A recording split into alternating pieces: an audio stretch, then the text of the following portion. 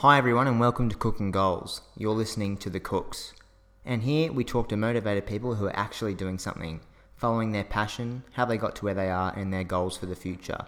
The aim of this podcast is to inspire people to create goals for themselves, to push towards and surpass them.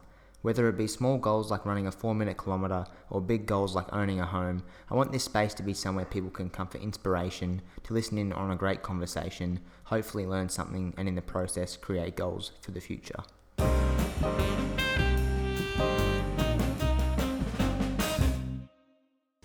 Today we talk to Brooke Clinton, founder of Capital Scraps, a curbside collection and composting service in Canberra, Australia. How are you, Brooke? Yeah, good, thanks. Thanks for having me. No, thanks you for coming. So you did say a little bit cold today in Canberra, but it is the middle of summer, so quite funny there, yeah. Yeah, I can't predict it. I always start the podcast by telling the listeners how we met, which is only less than 5 minutes ago. So I was given your contact through Chelsea McLean, who's been a previous guest on the podcast, and I think she may have done maybe an interview or a write-up of you on the BioBag Australia page, and that's how she came across you. But yeah, your name was sitting in my inbox and I had to reach out, so thanks again for coming along this morning. Yeah, All this afternoon now. Yeah, gee, it's just ticked over. Now I'd like to begin today just by getting to know you a bit more, Brooke. So can you please tell the listeners about yourself? Sure. So my background is in science. I did a PhD quite a while ago now, and it was in kind of equal parts biochemistry and microbiology stuff. It was in enzyme discovery work, and specifically cellulase enzymes. So they're the little micro machines that carry out a lot of the work in a compost heap. So yeah, it's actually very relevant to what I'm doing now. Yeah, so cool. And I know that, I've seen plenty of people say, it's the microbes who do this, but, we can't see them, or a lot of people just go, that's a bit of a scientific word that they kind of just, brush over. They don't really know what that means. Could you explain that a little bit more for the listeners? Yeah, the microbiology side of it is really, really fascinating, and I know that there seems to be a bit more people just in the general population, or definitely in the kind of permaculture world, that are getting their heads around the whole situation with bacteria in soil and in compost. But it's a lot of the kind of public education that you'll see about composting might mention the bacteria, but it tends to be pretty oversimplified because it's an amazingly complex system when it comes to compost, especially if you're composting food waste, because your feedstock's quite has a lot of variety in terms of nutrient levels and composition and different macromolecules and things. And so, yeah, it's this big kind of complex soup that can support a whole lot of different species. And we're talking about potentially hundreds of thousands of species all mixed up together in there, and some of them get along with each other and some of them don't, and so there's like competition, but there's also be some symbiosis, and it's really dynamic as well. Like you've got to, compost is a process of transformation, and that's what the bacteria and the fungi and the other arthropods and other things are doing.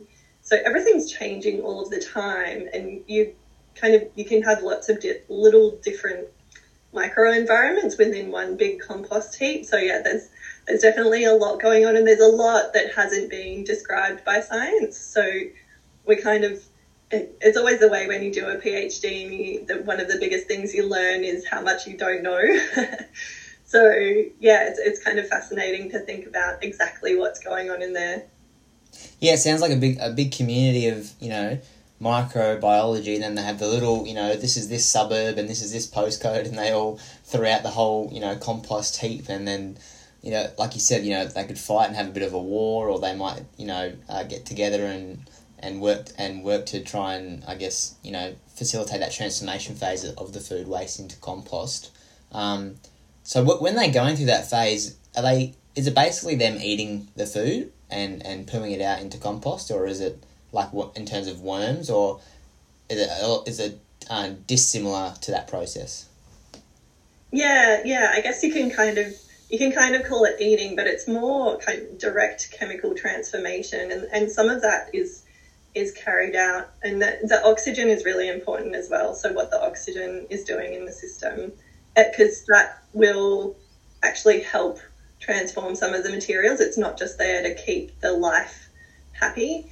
So yeah, you want to think about it in terms of the chemistry and the biology at the same time, and then there's like some biophysics that comes into it and as well. But yeah, if you can kind of equate it to eating, like they go after things that they like. And one big thing that I like to tell people that's fairly simple to understand is we talk about carbon, and the main carbon molecule that you'll have in a compost heap is cellulose. So that's the main, it's the world's most abundant polymer. So we think of polymers and we think of plastics, but cellulose is a natural polymer. It's the main structural element in all plant tissues. And the fantastic thing that a lot of people don't realize is when that's broken down, and it's not, only certain species can do this efficiently, but when that's broken down, it's broken down into sugar. But pretty much everything likes to eat sugar. So yeah, if you've got a really active compost heap and you've got a lot of cellulose breakdown, you're kind of getting this continual release of sugar. And that's what just makes the biology explode and like everything be really active. And then they can kind of share resources amongst themselves and pass nutrients along and yeah, do all those interesting things that helps get the rest of the molecules moving as well. Yeah, and so in your PhD, were you investigating some micro community, or were you looking at these type of things under a microscope? Like, what was your focus? Yeah, it's funny talking about my PhD because it's not something that I'm hugely proud of. It's not an amazing piece of work because I was doing enzyme discovery work and looking for a new cellulase enzyme. So cellulose is the polymer and cellulase is the enzyme that breaks it down. And I did that. I met my goal. I found an enzyme that hadn't been described by science before, but it was one that was like really bad at the job. So in terms of, I guess the reasoning behind the PhD was to find industrial uses for these kinds of things, and because they can be used to generate biofuels and other interesting applications. But yeah, the one I found wasn't fantastic, but the reason for that is that it is a complex system, and the techniques that I was using to carry out that work were very reductionist. Like we were looking for a single species of bacteria and one particular enzyme produced by that one species. But really, to get the best results, you've got to look at, they do work together, and you've got to look at a couple of different species and how they're interacting. And we don't quite have the tools to uncover that level of complexity yet. So yeah, that's probably the most interesting thing to come out of the PhD, to realise that there are really amazing things going on in compost heap or another situation where cellulose is being broken down. It's just that we don't have the right kind of like analytical tools to figure out exactly what's going on. Yeah, and you think like, composting is definitely getting more popular. The amount of heaps that would be around the world, what could be going on in those piles would be unique to every single different, you'd hope so, compost household bin or whatever, it would be different everywhere. Yeah. Although you kind of, when you're like setting up a compost heap, you're creating a system that kind of sits within its own little universe.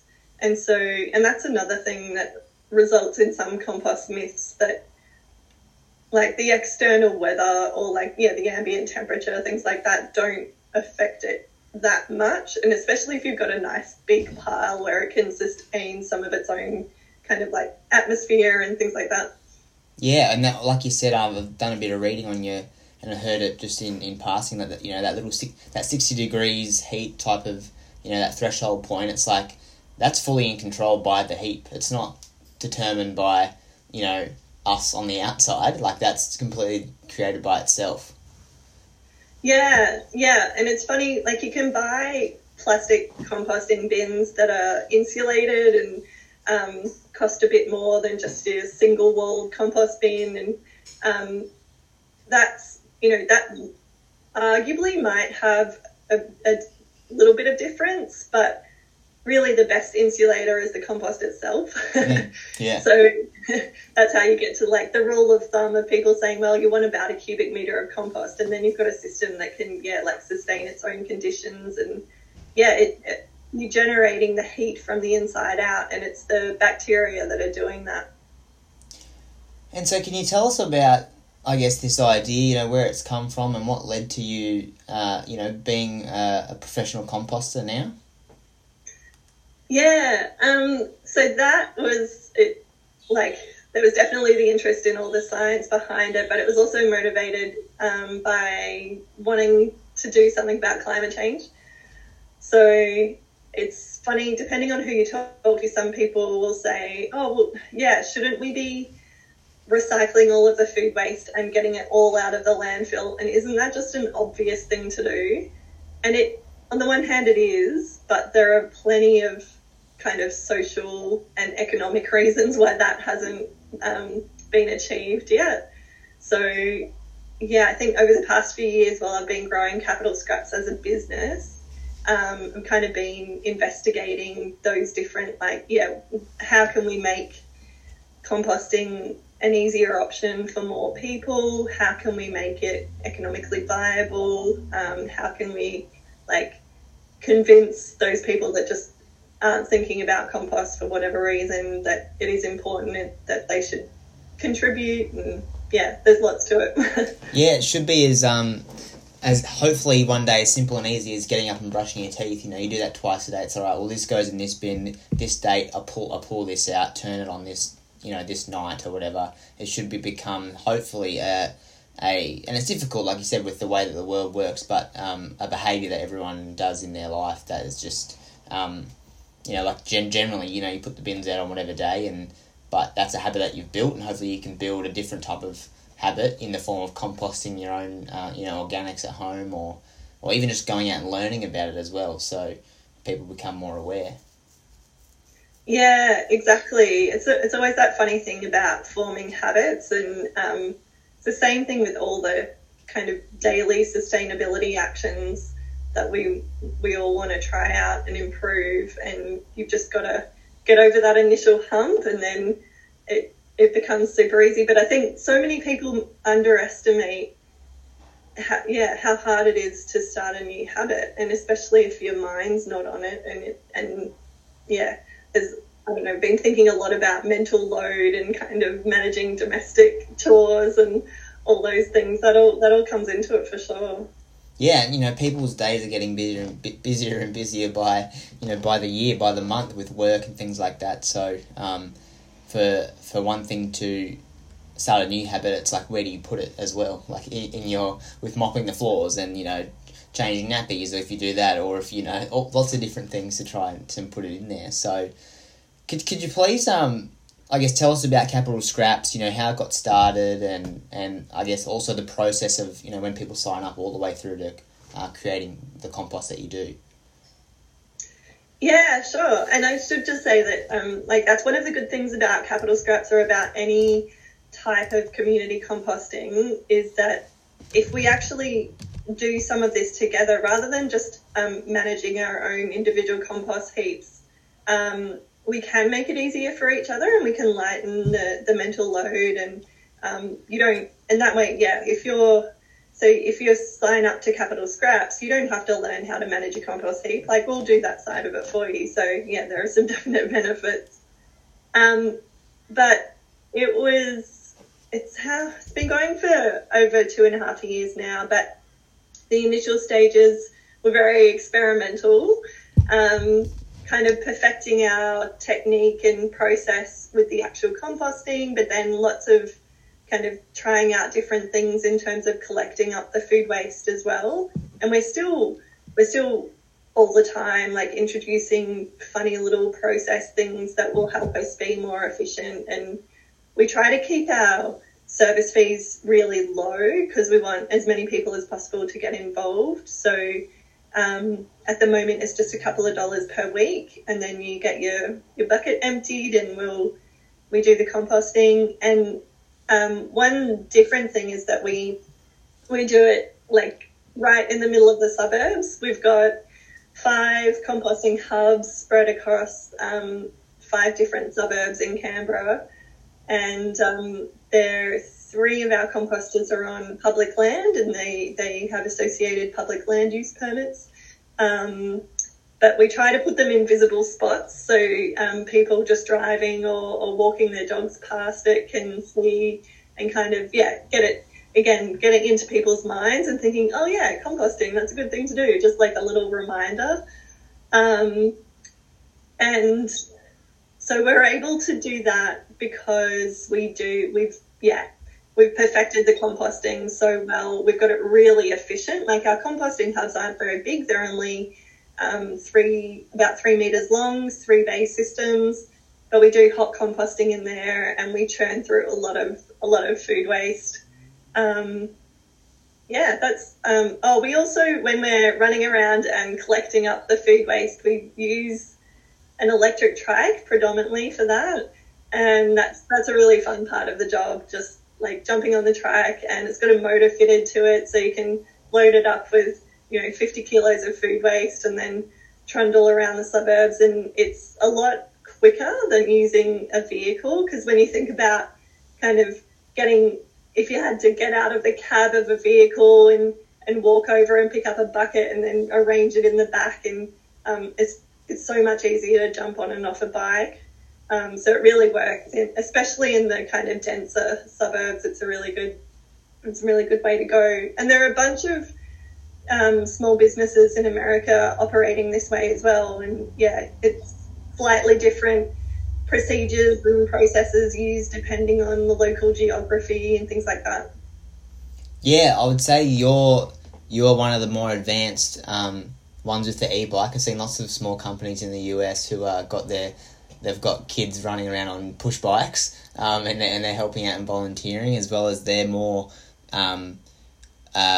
non-profits, whereas you're like profit for purpose, which is really cool to see as well. There's so many questions that you've I guess you've either answered or I'm eager to ask. So I guess we'll start with, is the bike. How did you come across getting a bike like that? Like, the design of it is just, it's so cool. Yeah. When I was researching e-bikes, so we use a Christiania. It's called a Model Light. That's the design. And I was just looking at all the different options, and that was the one that had the biggest capacity, like the one that you can buy off the shelf that's can carry the most. And then I learned that model of bike has been, like, the design has been unchanged since 1930. Wow. It's it's a bike from, I'm going to get this wrong, but somewhere in Scandinavia. I always get it wrong. It's been produced for many, many years, and they're super popular over there in Europe. But they're still a bit of a rare sight around here. It's not a bike that's built for speed. Because it's got a big square box on the front of it. It's not very aerodynamic, but it's got a newer type of motor fitted to it that's pretty powerful. And we can, even with really heavy loads, carry it up some of the Canberra hills. It's pretty good. That's awesome. And then also, I guess, moving on to, your compost box, or I'm not sure what you call it, where you actually place the food waste and the autumn leaves and things like that. They look amazing. Like, I want to buy one, but obviously I can't. You got to build it. And so could you tell us how you got that process initiated? Yeah, for sure. We've had a few people over the past few years get in touch and be like, oh, can you share the design with us, because we really love it, or could you build one for us? They are expensive to build, so that's why it kind of, like, it doesn't make sense to just put one in a backyard and use it occasionally. It's only really worth it if you're going to use it really heavily and efficiently like we do. They're beautiful pieces of infrastructure. And I must say we did a bit of research on the design of that, and our main influence was an operation called LA Compost in LA in California, and they're also building some really beautiful units. And we made a little prototype one to start off with, and that went really well. And so we also insist at the moment on building them out of recycled timber. So it's like re-milled hardwood timber. And so that adds to the cost. So we could probably do them a little bit cheaper, but basically they cost $6,000 to build, including labour. Yeah, wow. But then they're like, part of the design is the ergonomics as well. Like, our staff members get in there a couple of times a week with a pitchfork and manage the whole setup. And so we've made sure that they're really easy to use, as well as maintaining those the good conditions for the composting. Yeah, that's awesome. They do look just that's obviously, yeah, like you said, it's expensive, but it's so manageable for what it's used for. You know, like I said, it's used every day, like, you know, a couple times a week by different people. So, and I said, like, you know, efficiency is key when you're spending that much money on something to make sure that it works. You also, sorry, you go. Yeah. And I think that that's kind of hard to get through to people, that because it's similar in size to something you might see in a backyard. And for instance, people often come up to us and say, "Oh, great, can I just put my food scraps in here?" And we're like, "Oh, no," because we feed them on a schedule and they're really heavily managed. And that's why they can get through 6 tons of food waste every year, each of them. So that's equivalent to 80 or more households. Wow. So, yeah, it's something that only takes up about the same size as 3 plastic compost bins, but rather than servicing one family, it can service like 80 or more families. That's such a good stat to have as well on hand, because, like, when you're having this process of selling it, or even, you know, upscaling in the future, you'd be like, bang, like, we can service 10 of these, we can service nearly 1,000 homes, you know, like, that's so cool. Like, so when you think of like your average suburb, and in Canberra, we've got a pretty high rate of backyard composting. Like, people are pretty green, and if you've got the room, and there's plenty of people with chickens and using share waste as well. So when you think of just like the other proportion of the suburb who are not yet composting, you only need a handful of these units to service all of them, and you can pop them in a small corner in a park or on a extra wide road verge or something like that, and yeah, they work really well. And so you did mention that you've got 5 or 6 units at the moment. How does the whole public land, you know, if you can disclose that, like, how does that whole relationship work? Do you approach the council, or? Yeah, so that was a tricky thing at the start, because it's as far as we know, is a brand new idea of someone going to the authorities and saying, "Hey, there's this like road verge that nobody's doing anything with. Can we plonk a composter on it?" And so it's not within a community garden or anything like that. It's just out in the open, and we're going to be putting a lot of food waste in it. So obviously that gets the authorities pretty nervous. Yeah. And so we had to do a lot of reassurance around, "Oh no, we're gonna make sure it's not only just kept tidy, the surroundings of it, but also maintained in such a way that it's not going to be attracting pests." The units are pest proof as well, and that kind of adds to the cost of them. And the maintenance of them helps with the pest avoidance as well. But the main thing is the maintenance that we do to avoid odour. So, yeah, we're putting like 6 tons of food waste through one of these, or like hundreds of kilos every week, but they don't smell. Maybe if you get right up to it and stick your nose right next to it, you might be able to tell something. And while we're working on it, and when we open it up, we release a bit of odour then. But yeah, day to day, if you're walking your dog past, you won't smell. And anyone who's like learnt about composting will know that it shouldn't smell anyway if you're doing it right. Mm. And do you notice the heat coming out of it when you open it? Yeah, it's we did it like a little workshop with a preschool group, and it was really cute. And one of the most fun things is when we open the lid, and then there's always a bit of like condensation, that's because we just use like tin roofing on the top, and so there's a bit of rain that comes down, and so we were able to tell the kids and say, yeah, our compost is rain on the inside. That's so cool. Yeah, it's a cute thing. And then we open it up, and then, yeah, like steam billows out, and that's especially like obvious in winter, and it's, yeah, lots of fun. Have you had, I'm sure, there's science around this, any like combustion problems or anything like that, or is it pretty safe?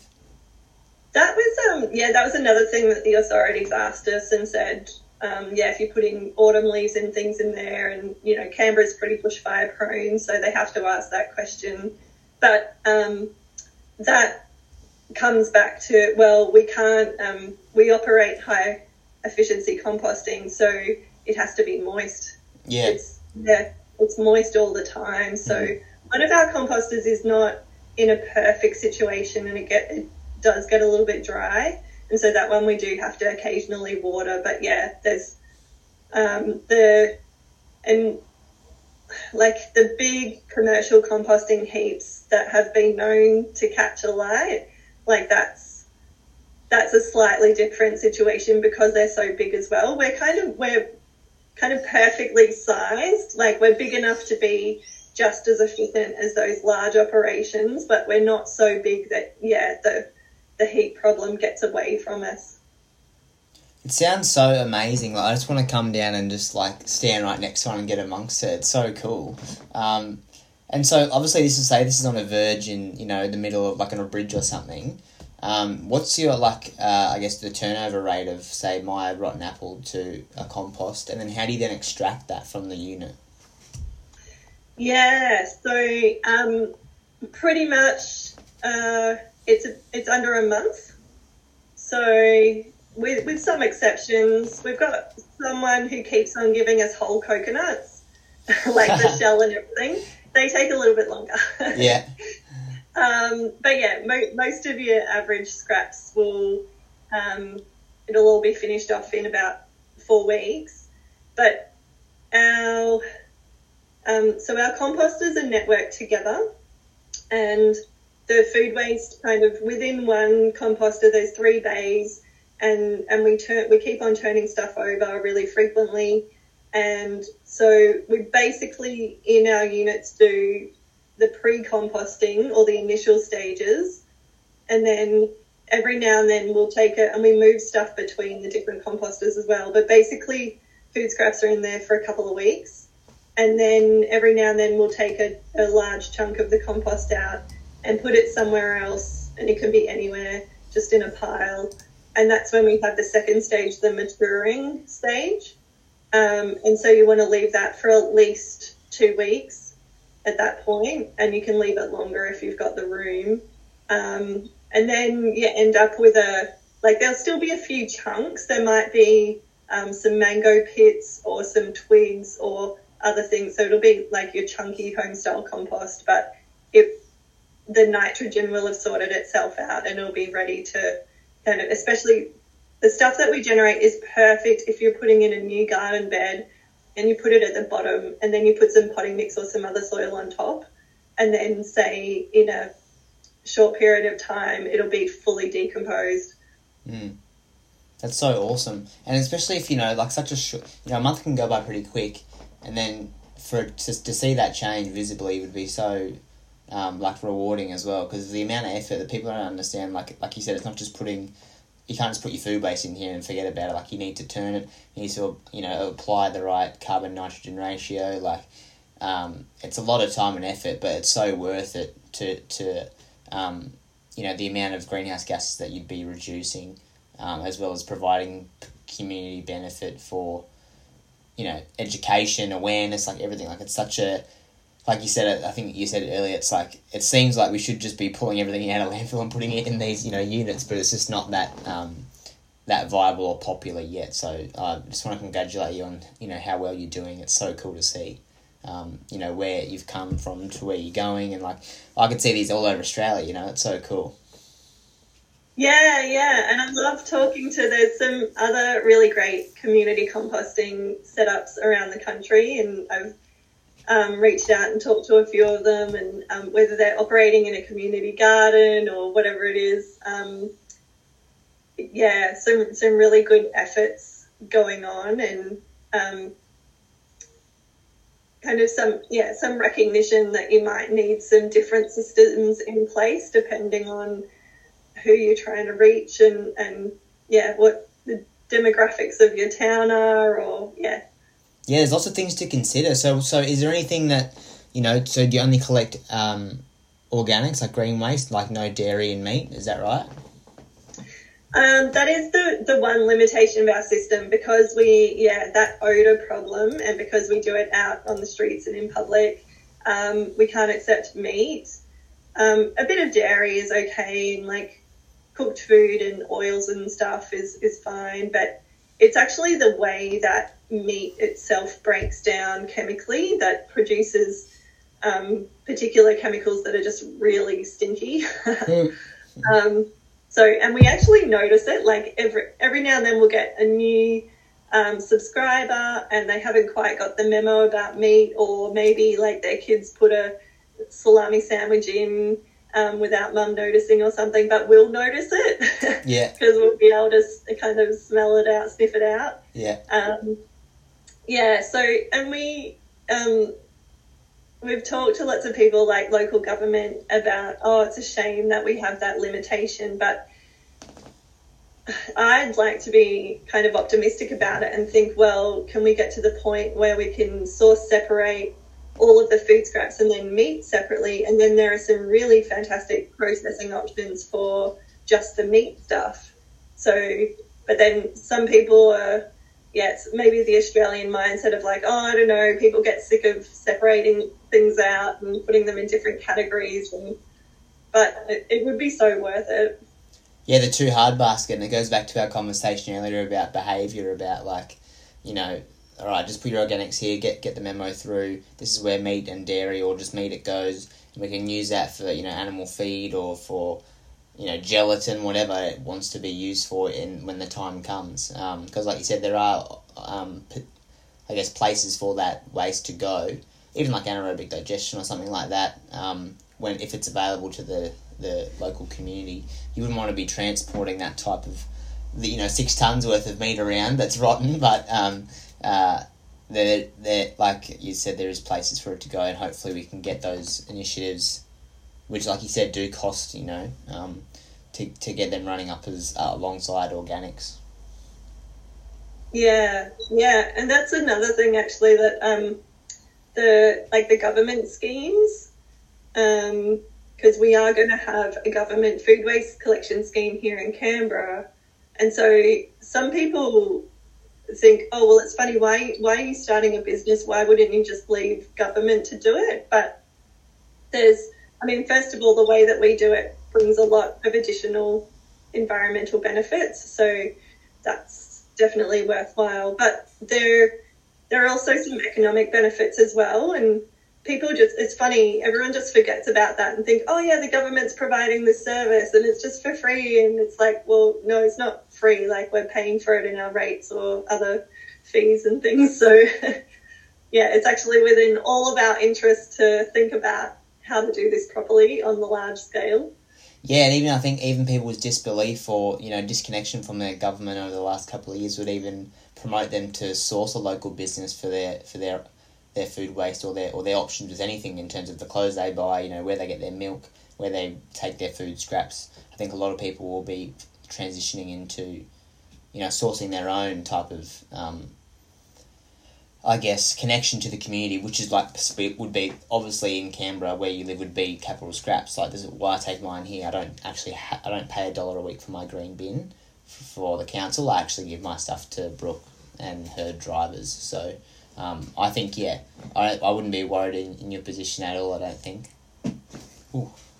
Yeah, and there's definitely things that local governments can do. I think some governments are considering rebates and things like that to kind of even out the playing field and allow kind of the large businesses as well as the small up and coming businesses and definitely we call ourselves a social enterprise because we're mission led, we're doing it all for the environmental benefit, and so there's some interesting things going on Australia-wide about, how do we encourage more social enterprises or more small businesses that are operating for purpose.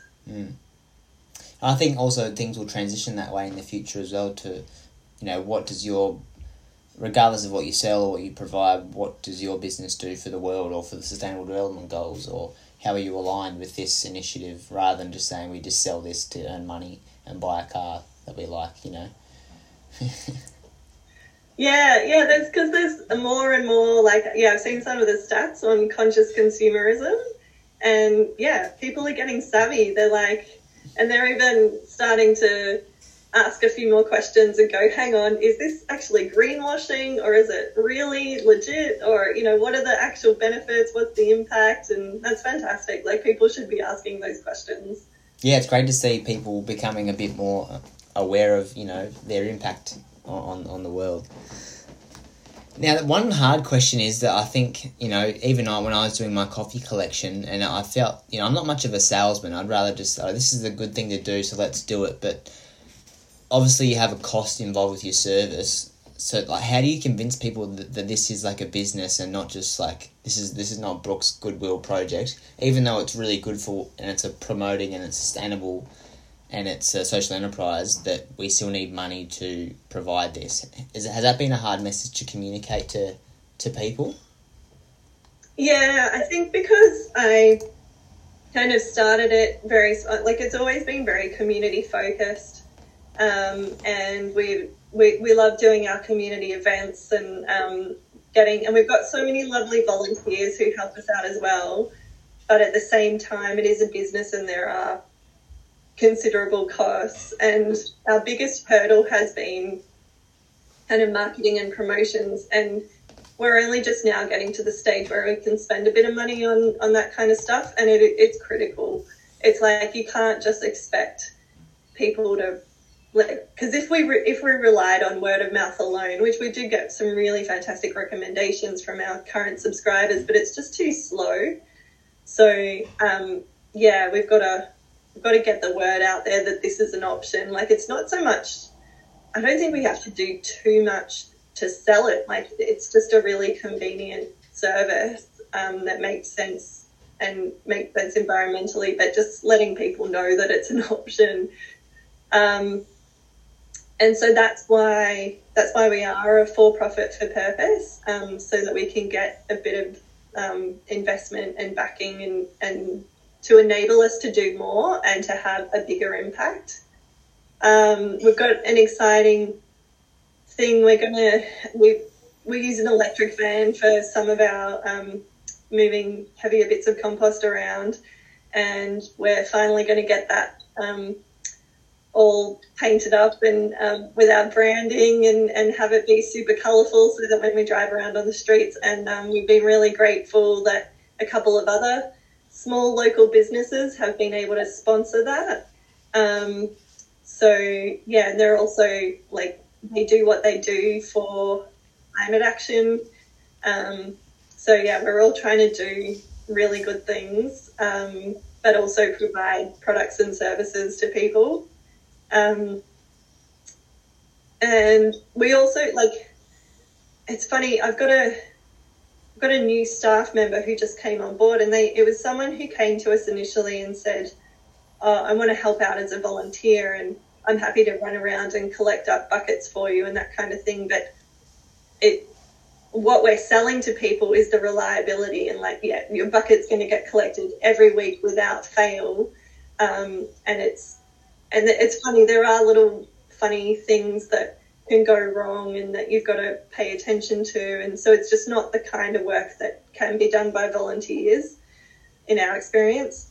So we have our staff, and that's growing, which is exciting, including, this new staff person that they were willing to volunteer, but I'm like, no, I need to know that you're, going to be available at certain times and that you have to comply with our procedures and that kind of thing. So they've come on board as staff instead, which is fantastic. But yeah, that's so at the same time we're kind of balancing that out with the efficiency of how we operate.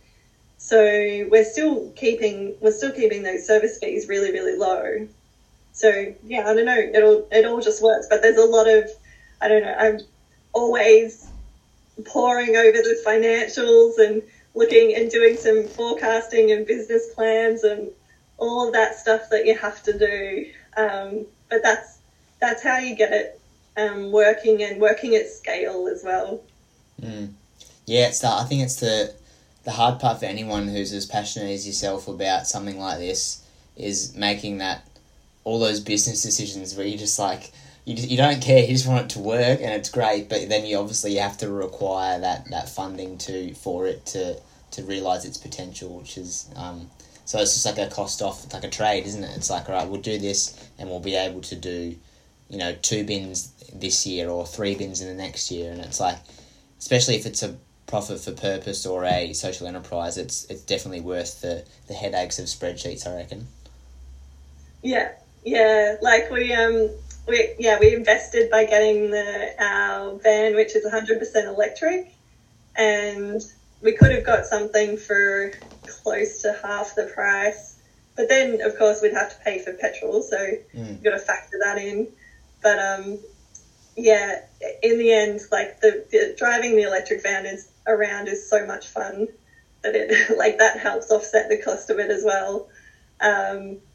And so that's like just an example of one of the investments that we've put in the business to keep to those, keep up with those environmental values, as well as running the business efficiently. That's great to hear. Have you experienced any limitations during the time of the virus? You said you've been going for 2.5 years. That's pretty much the entire time the pandemic's been going on, because I know that Canberra was pretty like COVID-free for a really long time. So did you experience much change or difficulty? Yeah, we've I think, fingers crossed, we've got through it okay. It's been really stressful. I'm sure every other small business or even large businesses as well it's just been a really stressful time, mostly because of it, like you're always reliant on your workforce. So if your workforce is at risk of having to isolate or being out for weeks at a time or that kind of thing, it's just that's when everything can fall apart. So, but all of my employees have been really sensible people. We're all really, really careful. So but at the same time, it's held us back. Like, we have all these plans to expand and service more suburbs and do more interesting things, and we're starting to do a bunch of apartment blocks that finally now we can get into. But all of that has kind of been on hold because we just weren't sure about ongoing lockdowns and things like that. So it's really great to see most of the country being vaccinated and things looking a bit better. If I was down there, Brooke, I'd sign up straight away. I'd be like, yep, I'm going to put my Greek yogurt bin out the front, and I'm also going to be driving around as well. So you got my support if I was down there. Yeah, thanks. What other challenges have you experienced so far in this, I guess, this whole business journey, regardless of the virus? I think a lot of communication kind of hurdles to get over. It is, for instance, when it comes to the environmental benefits, it's not so straightforward. I mean, there are plenty of people that haven't yet got the message that food waste in landfill is a problem. Even people that I knew a few years back would be surprised and be like, oh, but doesn't food waste compost in the landfill? So what's the difference? There are plenty of people out there that just don't understand. Like, it is pretty technical when you think about, oh, when it goes to the landfill, it generates heaps of methane, but if we put it into a well-managed compost heap, then it doesn't. And people are like, oh, why? Isn't it the same thing? And so that's when you get into the nitty-gritty of it. But I think also the things like people who do realise that composting is an amazing thing, but they're used to backyard composting where you can kind of get away with just as a single household dumping stuff into a plastic bin and not really maintaining it or managing it. And so then there's that preconception of, oh, well, that's not very much work, so why do I have to pay you? That's not much work. But like, it comes back to, oh no, we have to do this high efficiency method to make it worthwhile. Otherwise because basically we're saving on land area. Like, we actually don't own any land as a business. And so, yeah, we just use these little pockets of land that, like, a couple of community gardens have been really great and let us put our composters on their land, and then, like I said, public land. But yeah, so it comes back to all these business considerations. And then, yeah, just like having the reliable staff, and I think that's a main problem with all of the waste industry. Like, it's a pretty regular event that you hear waste management staff going on strike because they're underappreciated. Like, no, like, apart from maybe a 6-pack of tinnies on your rubbish bin once a year, you don't really think about them. But they're doing fantastic work for our environment. So yeah, we should all think a little bit more about waste management, I think. Yeah, no, 100%. And like, even waste, I guess it's the whole title of waste management, and like separation and you know, deciding where this, you know, like even now I do like we've got containers for change in Queensland.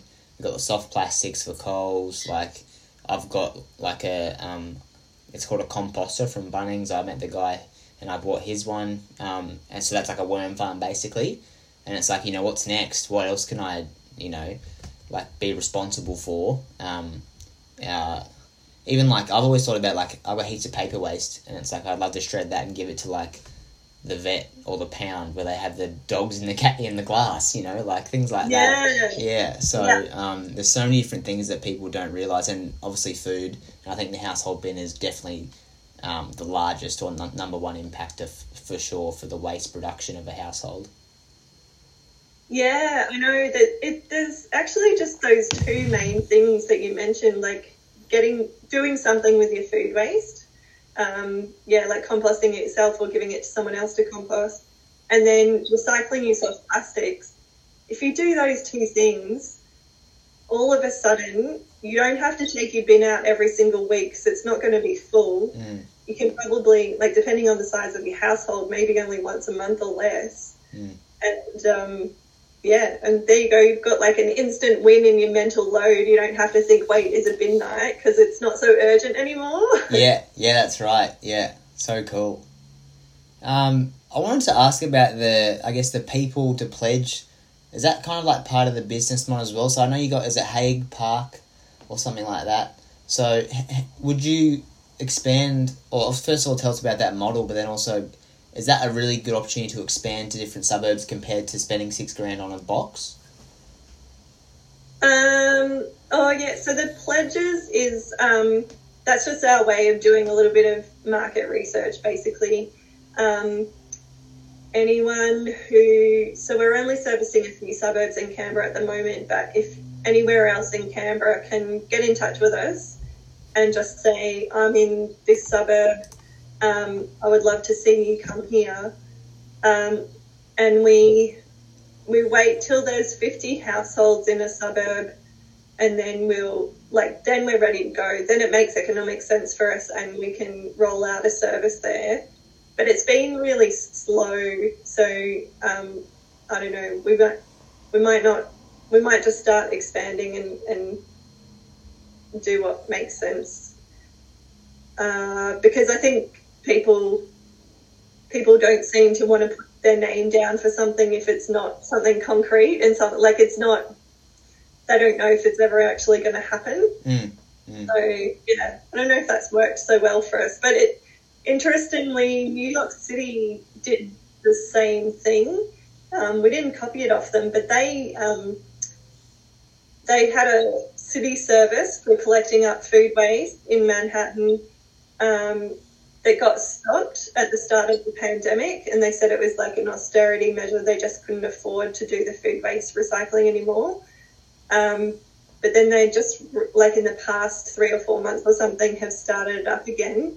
But they did the same thing. They said, okay, who wants it? Let us know, and we'll start it in the areas where there's demand. And it makes sense when you think about it. It's like, why roll it out to absolutely everyone if you're not sure if everyone's going to participate? Yeah, you're not going to spend $6,000 on a bin and put it in a place where there's 10 houses who don't, who are all meat eaters or something like that. Like, to understand your target market and the need for it is like, especially in a business, not just a business, but then again, for things not to go to waste, like all the material and all the time and money and labour put into building something and then putting it there and going, oh no, we're going to move this now, we don't need it. It's like, oh geez, that's a bit of a pain. But so that's really obviously been a super smart way to know who does want it in your business. But you said, like, we're ready to expand already, so we're kind of not going to wait anyhow. Yeah, and we know that it's like we've not done enough yet just to get the word out there. So it's kind of, I think the pledges are coming about through word of mouth, and so that means they're really patchy. But it's interesting, like there was one really new suburb in Canberra, and they had like a really active kind of Facebook group because they're a brand new suburb and everybody wanted to talk about what was going to happen in the like new facilities and things. And so someone there said, oh, there's this composting option, and that just like spread instantly. And then there was like a couple of dozen people who put their hand up and said, yeah, come here. So, if we see that happening a few more times, then that'll give us that kind of business certainty that, yeah, we can invest and open up a service in a new area. Yeah, partner with a building company and getting on all the new development sites, bang, there you go. That's awesome. Yeah. That's so cool. I also really like the design of your website. It's so, like, it's so simple, like, very beautiful, gets the message across straight away, like, it's got you on the bike there, or someone. It's very, very well done. So I know that's, quite new as well. I think I saw it on the Instagram, so it looks great. Yeah, we got a rebrand done. So we had like a stand-in logo that was like a funny little thing that I did myself, and I'm not a graphic designer, so it's looking a bit more schmick, and hopefully people will still recognise that we're still in it for the local community. Like, we've not gone all corporate or yeah. but yeah, it does help to show that we're legit as well. Like, it's something that's properly supported and doing things right and to a good standard. Yeah, well, it's what people, it's how in 5 seconds because they know what you do. And then also if they see the sponsor of other local companies, I go to that cafe or I go to that running shop, cool, let's see what this is about, type of thing. So yeah. Now I've only got a few more minutes to go, Brooke, so I just got a few last questions. What else is happening in your life, outside of, Capital Scraps and, start of the year now, we're 20 days in, what else has been going on? Yeah, so I actually only run Capital Scraps half the week, spend half of my mental effort. And I have another job, which is at a small local charity. It's called Sea Change. Mm-hmm. It's nothing to do with the ocean. It's SEE stands for Society, the Economy and the Environment. And this is an organisation that's been around in Canberra for quite a while. But there's always really interesting things going. Basically, they exist to enhance any sustainability efforts in Canberra. And so they've had long-running programs on sustainable house tours, and at the moment there's a bunch of repair cafes, and we're supporting the local community toolbox, which is like a tool share option, and all these things to help people cut out some of their consumption habits and cut out their waste and have a look at their energy usage and lots of really, and we try to make it fun. That sounds awesome. Like that's like, just literally targeting anything that's sustainable. Bang, look at this great new idea. Let's facilitate it. Let's try and get up and running in the community. Whether it be like you said, like a tool cafe or a place where you can rent this. So you're going to go camping. Here's a bunch of camping gear that you don't have to buy. Use it, bring it back, things like that. So cool. Yeah. We manage the Canberra Electric Bike Library, which is you can borrow an electric bike for free. Although we don't like to shout about that one too much because there's already a massive waiting list. Yeah. Okay. Wow. Yeah. There's plenty of e-bikes now here on the Gold Coast. We did have one company, the orange ones, a long time ago that came from Europe, and then they kind of disappeared, and now we've got a red one, and they're like so popular. And it's not even like, they're not even hard to look at, or like, people worry about, it's just like trash in the street, like a bike, and it's like, hang on, it's a bike, like get over it. Like it's not like it's a pile of rubbish, in terms of like making the city look, or the town, look shabby or clean or whatever. Who cares if there's a bike lane around? Like it's standing up and it's, whatever, so. Yeah, and hey, if it cuts down some traffic on the roads, then fantastic. Yeah, that's it. And my very last question, Brooke, which I asked to all my guests, is what is an ideal day for Brooke Clinton? So this is, you can do anything. So you can snowboard in the mountains and then go to work, or you can lay by the beach, or, if you had an ideal day, like what would it look like? Yeah, if only Canberra was a little closer to the coast. Yeah. But, yeah, maybe maybe in the future it might be easier. But definitely start the day with some composting. Yeah. Absolutely. Like I do still, even though I've got staff now who do a lot of the heavy lifting for me, just going out of a morning to one of the compost heaps, opening it up, like getting a face full of steam and just all the texture of everything and seeing how things are going, breaking down. It is like something just really enjoyable. And even if it's winter, I tend to like to do that in the morning because then you can get all kind of filthy and then you come back and have your shower and then have a cup of tea and relax after a bit of kind of reward yourself after some physical labour. And then, I don't know, it'd be lovely to go to the beach. I did not, in the last 2 years, I've not got to the beach as much as I've wanted because it's been, we've all been stuck in Canberra. But, and maybe, riding a bike around as well. That's always a good thing to do. And then, I don't know, probably just watching the sunset with my husband. It's very corny, but... No, it's nice. It's your day. You do whatever you want. Yep. That's great. Yeah, I love that. Yeah, I love that, what you just said there about, getting all steamy in the morning. That's really cool, like getting out there, getting the hard work done, and relaxing and really enjoying, I guess it makes you feel fulfilled. You're helping the environment, regardless if you can't see it, in 5 to 10 years' time, we'll be able to know what people have done in terms of climate action to know that it's kept us being able to go outside and go do things, and you know what I mean. Like people don't realise the long-term effect or how close it is as well. So thanks for all the hard work that you are doing, to try and reduce the impact. Yeah, thank you. And thanks for the chat. No worries. Thank you so much for coming along this afternoon. It's been great.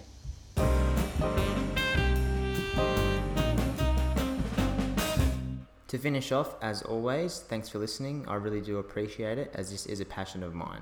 Don't forget to leave a review. It helps other people find the show. And please share this episode on your social media or tell a friend to continue spreading the message of cooking goals.